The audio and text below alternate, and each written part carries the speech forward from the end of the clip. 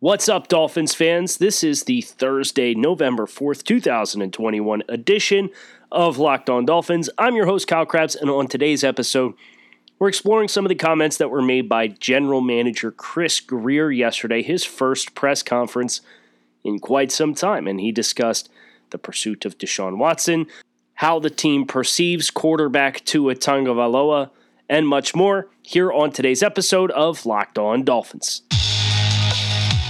You are Locked On Dolphins, your daily Miami Dolphins podcast, part of the Locked On Podcast Network, your team every day. What's up, Dolphins fans, and welcome to this Thursday, November 4th, 2021 edition of Locked On Dolphins. I am your host, Kyle Krabs, Director of Scouting at thedraftnetwork.com, lifelong Miami Dolphins fan. I want to thank you guys for making Locked On Dolphins your first listen of the day. Today's episode is brought to you by McDonald's. Proudly serving communities since 1965, McDonald's has always been more than just a place to get tasty, affordable food. It's an unofficial community center.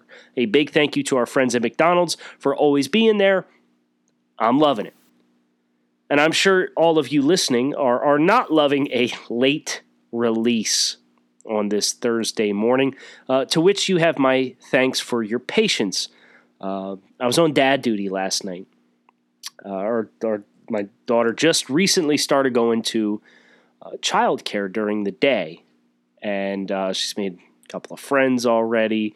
It's really cool, but she also brought home her first bug, and as a result, Dad spent a couple of hours last night, and by a couple, I mean more than just a few, in the nursery in the rocking chair with a sniffly 10-month-old. So I say all that to say we've ripped a couple things of caffeine, hit a C4 already this morning. We are ready to get into these comments that I was hoping to get into last night, and then a little crossover Thursday action with our friends over at Locked On Texans. So some good stuff in the queue for today.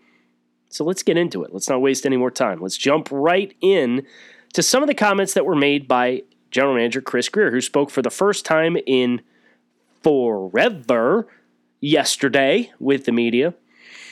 First question he was asked: why did the team pursue quarterback Deshaun Watson, which obviously was widely reported?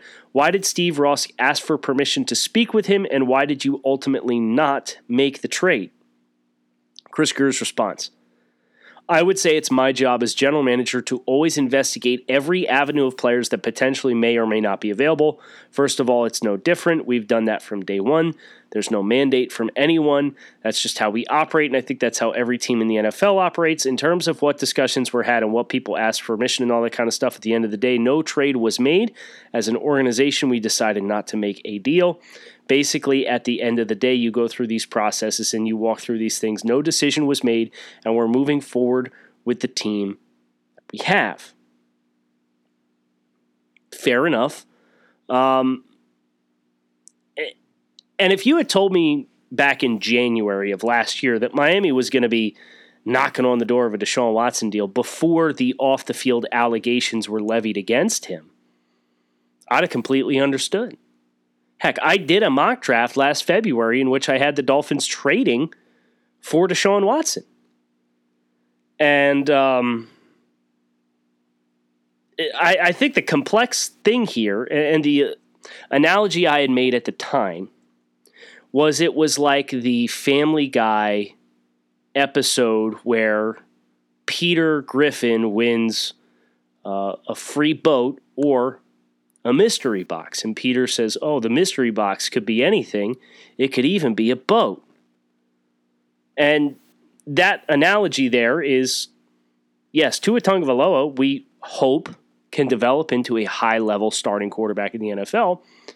But the other name that was involved in this process already is established as a top-name quarterback in the NFL. But that was before the allegations were levied against him. And so I don't have a problem with Miami exploring a trade. It was the fact that once the allegations were made and this process was strung out and not addressed and so on and so forth. And the comments, and I understand that the Dolphins with this regime have a certain guidelines of how to handle media.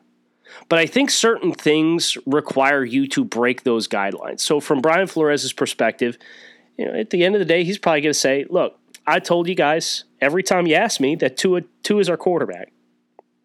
Tua is our quarterback. What else do you want to know? But it's the fact that there is an ongoing morality dynamic here with the off-the-field allegations that, first of all, complicated this matter to such a degree in which something didn't get done, but you had 9 months of a buildup of it being reported interest, including Stephen Ross the night before the trade deadline, receiving permission from the Texans, reportedly, to speak with Deshaun Watson. This whole public charade is where I take the exception to everything that's going on, especially because there is a morality layer that's involved.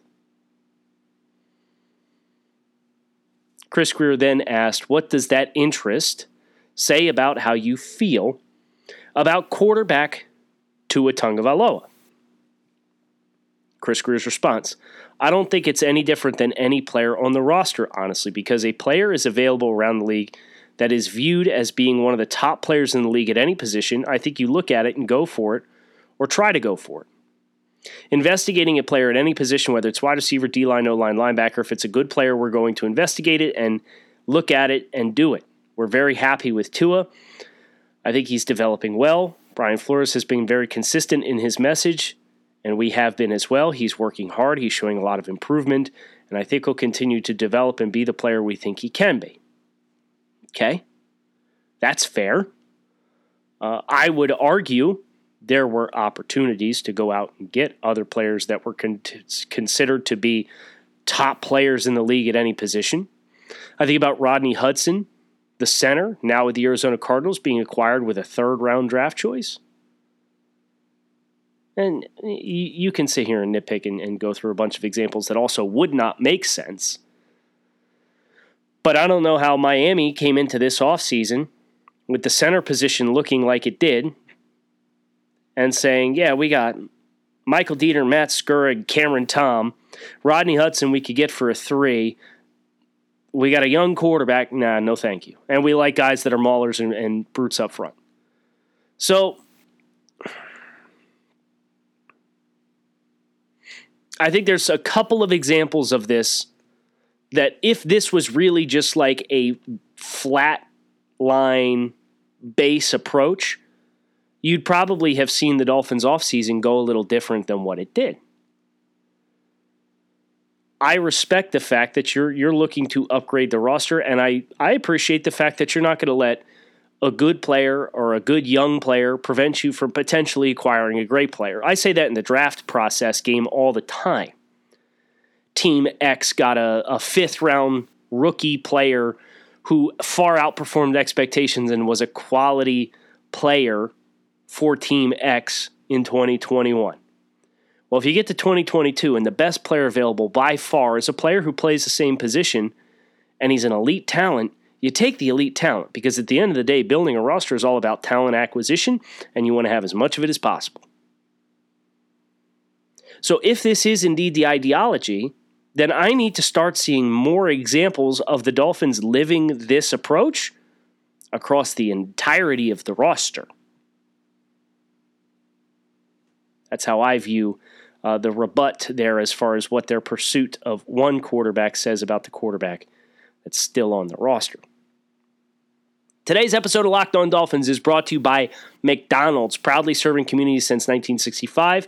McDonald's has always been more than just a place to get tasty, affordable food. It's a place where friends and family can come to reconnect, a place where classmates can meet up for a study group knowing they'll have dependable Wi-Fi and endless supplies of French fries and McFlurries. One of my favorite personal memories as a kid was anytime I had like a doctor's appointment or something, and I had to get like pulled out of school during the middle of the day.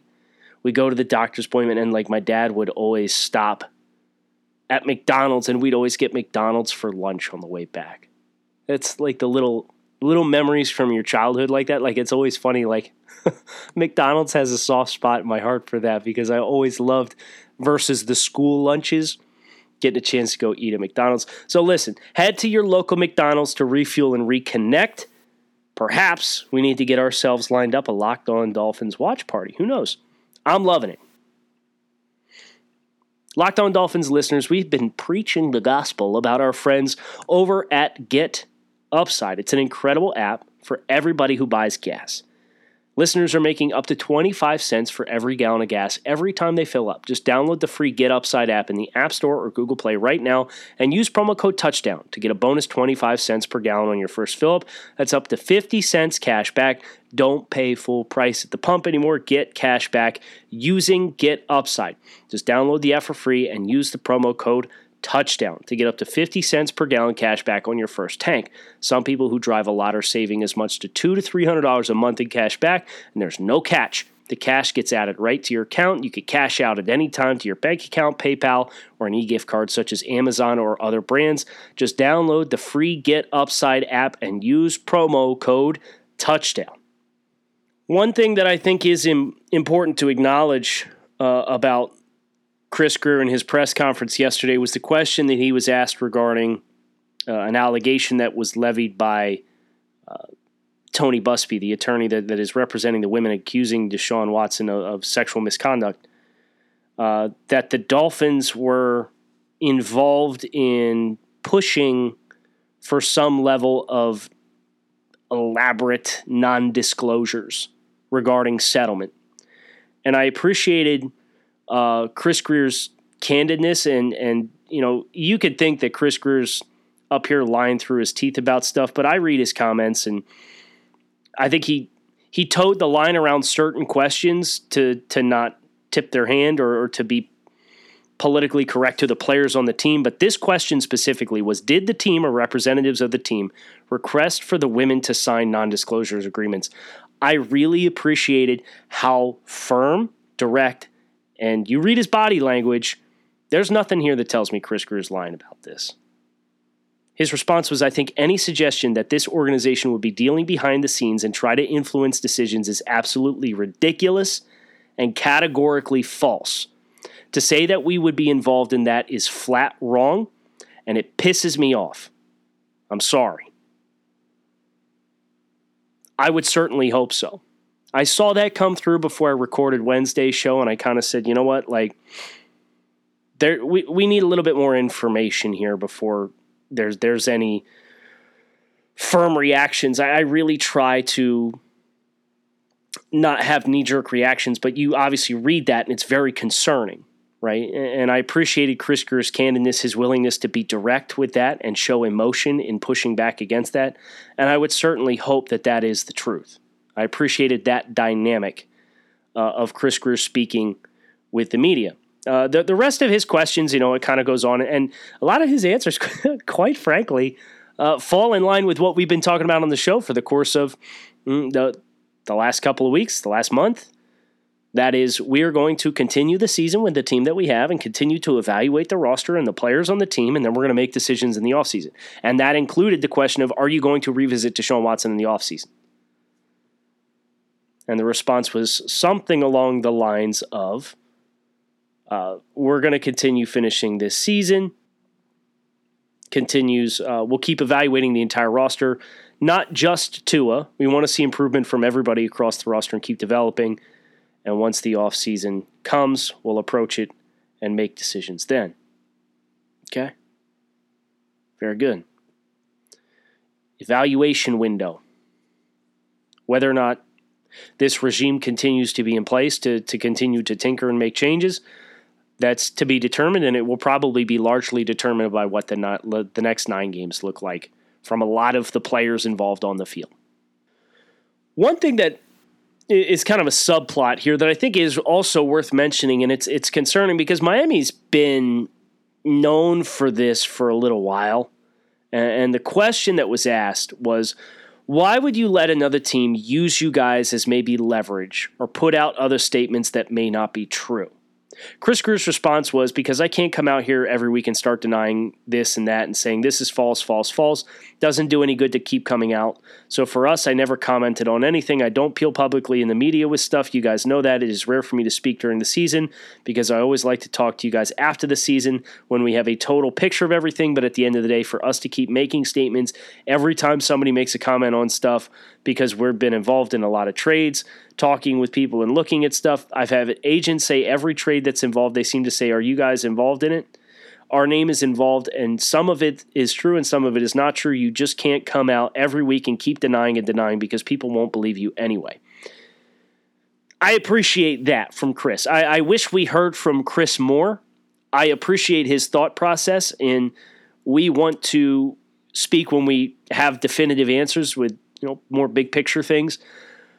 I wish we heard from Chris Grier more, but the Dolphins, for seemingly forever, have been a team, and in part because of their aggressiveness, and I'm not quite sure I can definitively put a thumb on what the causation of this is, because it's been across several regimes. Miami is constantly tied to big money players and big names, even when they don't end up materializing. Miami's name is the one that's often dragged through the mud and used to jack up the price or try to jack up the price or be used in kind of the public eye to have leverage and kind of play the game within the game. And I would love for Miami to figure out how to not be that team, because it is a pain in the ass every year to have Miami be a team that's, they're players for this guy, constantly be attached to the rumor mill. And in the instance of the player in question at the trade deadline, listen, go read Chris Grier's comments, go watch the press conference. It's not really a secret. It's no longer a secret that they were involved. The question is, when there's more clarity on the situation, will they continue to be involved and be willing to do whatever it takes to get it done? I'm inclined to believe the answer is yes, but from more of a big picture standpoint with the Dolphins, they're always a team that gets attached in the rumor mill and gets their name thrown in there as a leverage ploy, and Peyton Manning was the same thing. And when he was available, and that was almost 10 years ago. And I would love to see Miami find a way to not be that team in the public eye anymore. But I unfortunately don't have a good answer on how that happens and how you get away from that. Football is back and better than ever with a new web interface for the start of basketball season and more props, odds, and lines than ever before. BetOnline remains your number one spot for all the basketball and football action this season. Head to our new updated desktop or mobile website to sign up today. Receive your 50% welcome bonus on your first deposit using promo code LOCKEDON. From basketball, football, NHL, boxing, and UFC, right to your favorite Vegas casino games. Don't wait to take advantage of all the amazing offers available for the 2021 season. BetOnline is the fastest and easiest way to bet on all of your favorite sports, and it is where the game starts. Let's get ourselves a little Locked On crossover Thursday action with our friends over at Locked On Texans.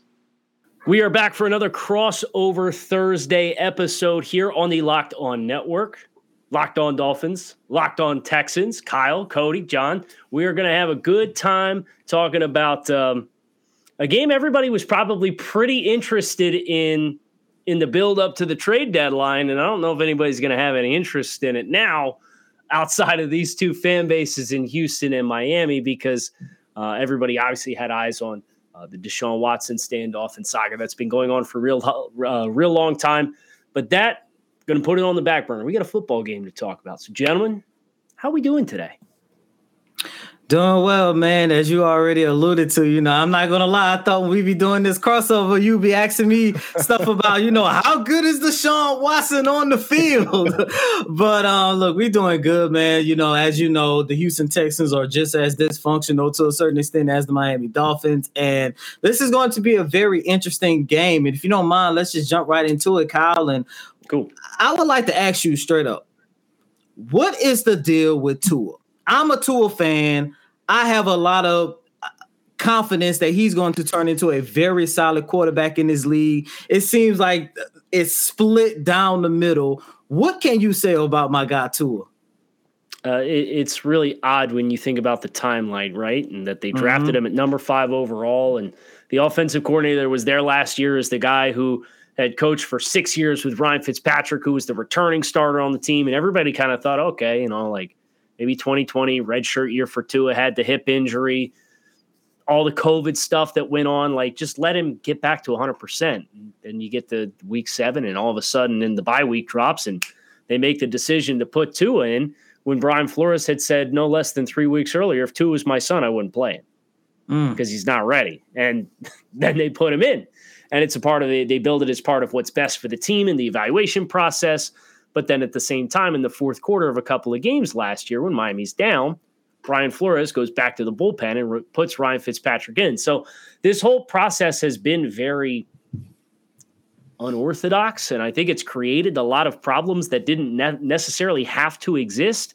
And it's probably instilled some doubt with some of the players on the team who were looking there last year and saying, man, we're trying to run for the playoffs and we get in trouble and the starting quarterback's not even our guy. We're going to go back to the other guy. And I think that's probably kind of raised some eyebrows and created some questions. And Kyle Van Noy was a player who was on the team last year who they cut loose in the offseason, and that was perceived to be part of that decision-making process. It was not just Cat, but Kyle was an outspoken leader on the team and on the defense. And when he left Miami, he didn't necessarily have nice things to say about Tua. So I think some of this strife was created last year. And then when a football player of Deshaun Watson's caliber becomes available because he's displeased with Houston, Miami couldn't help themselves. And Stephen Ross has had 2 goals since he bought the Dolphins in the late 2000s. And it was win a Super Bowl, find the heir to Dan Marino. Well, step 2 there, finding the heir to Dan Marino, helps you get perceivably closer to step 1. And it really feels like he had gotten permission to speak with Watson ahead of the trade deadline. And I don't know how they can look anybody in a straight face and say, we still believe in Tua. And I'm with you. I think Tua can be a successful NFL quarterback, but I think it's probably going to have to be somewhere other than Miami just based on what this first year and a half has been like for him. You mentioned the locker room. I want to look at Brian Flores. How much disappointing has he been this year for the Miami Dolphins as a head coach? How good has he been eluding those Deshaun Watson questions? I think that they have been hitting him constantly. Every week it seems like he's getting in the media for a Deshaun Watson question in his response. So how much of the locker room does he still have? And will he be with the team next year moving forward? Yeah, so that last part there is the really interesting part of all of this, because it feels like the Watson saga is to be continued, right? And you'll revisit this in the offseason. And if I'm Stephen Ross and I do want this to happen, am I going to fire the guys in-house who I know were ready to make that happen and then try to hire new guys and sell them on a quarterback I don't have on my roster yet? Like, that's pretty complicated to do. So I think the fact that this pursuit led to no action happening probably helps the case of both Brian Flores and Chris Grier coming back to the team next year. But Brian Flores specifically, he's getting peppered with these questions because he gives the same exact answer every time he's asked, which is Tua is our quarterback. Period. There's no further extrapolation. There's no further. It's just Tua is our quarterback. I'll leave it at that. And when that's all you get, when these rumors just don't go away, everybody's going to be like, that's it. Like, is he your quarterback right now? Is he your quarterback long term? Do you like what you see? So then they brought out the general manager, Chris Grier, yesterday to have his first press conference availability in quite some time to kind of try to address some of those issues. But I'm a little worried about the way the team is playing from an energy perspective. Brian Flores, his mantras have been do the things that take no talent, play your butt off, play smart, play disciplined. And the team's not doing any of those things right now. They're not playing inspired. The defense has regressed to an insane degree. And you watch, they have this merry-go-round of assistant coaches where coaches are coming in They're leaving for the same job somewhere else without taking a promotion. He's on his third and fourth offensive coordinators in 3 years. He's on his fourth offensive line coach in 3 years. And it's like, I don't know how you fix that, because guys outside the league, or outside the team across the league, they see this stuff happening. And it's like, I'm not going to tie my profession to come down and be your fifth offensive line coach in 4 years just for us to get to the end of the year. And you can't hire a competent OC, and I'm going to be out on my butt and out of a job. So that's the worry for me with Flores. And he's been a massive letdown because he was so good for those first 2 years. And Kyle, going into week 9, the Miami Dolphins has the same record as the Houston Texans. Going into the season, everyone knew the Texans were going to be a dumpster fire, but Deshaun Watson or not, we all believed that Miami was going to be a contender in the AFC. Can you just speak on how disappointing of a season this has been, and what has went on that led you guys to having the same record as the Texans so far? It's the most disappointing season I can remember in quite some time.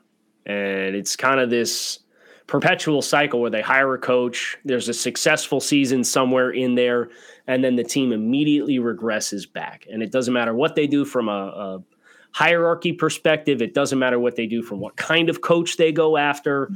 This organization it really seems like they have a hard time keeping everybody on the same page and rowing in the same direction. And a lot of their issues are self-inflicted issues. And I think that's the most frustrating part of all of it, because I can't help but wonder if Deshaun Watson had the Dolphins on one of the teams that was on his no trade destination list, and he was never an option for Miami. I can't help but wonder what this offseason would have looked like in building up to the season.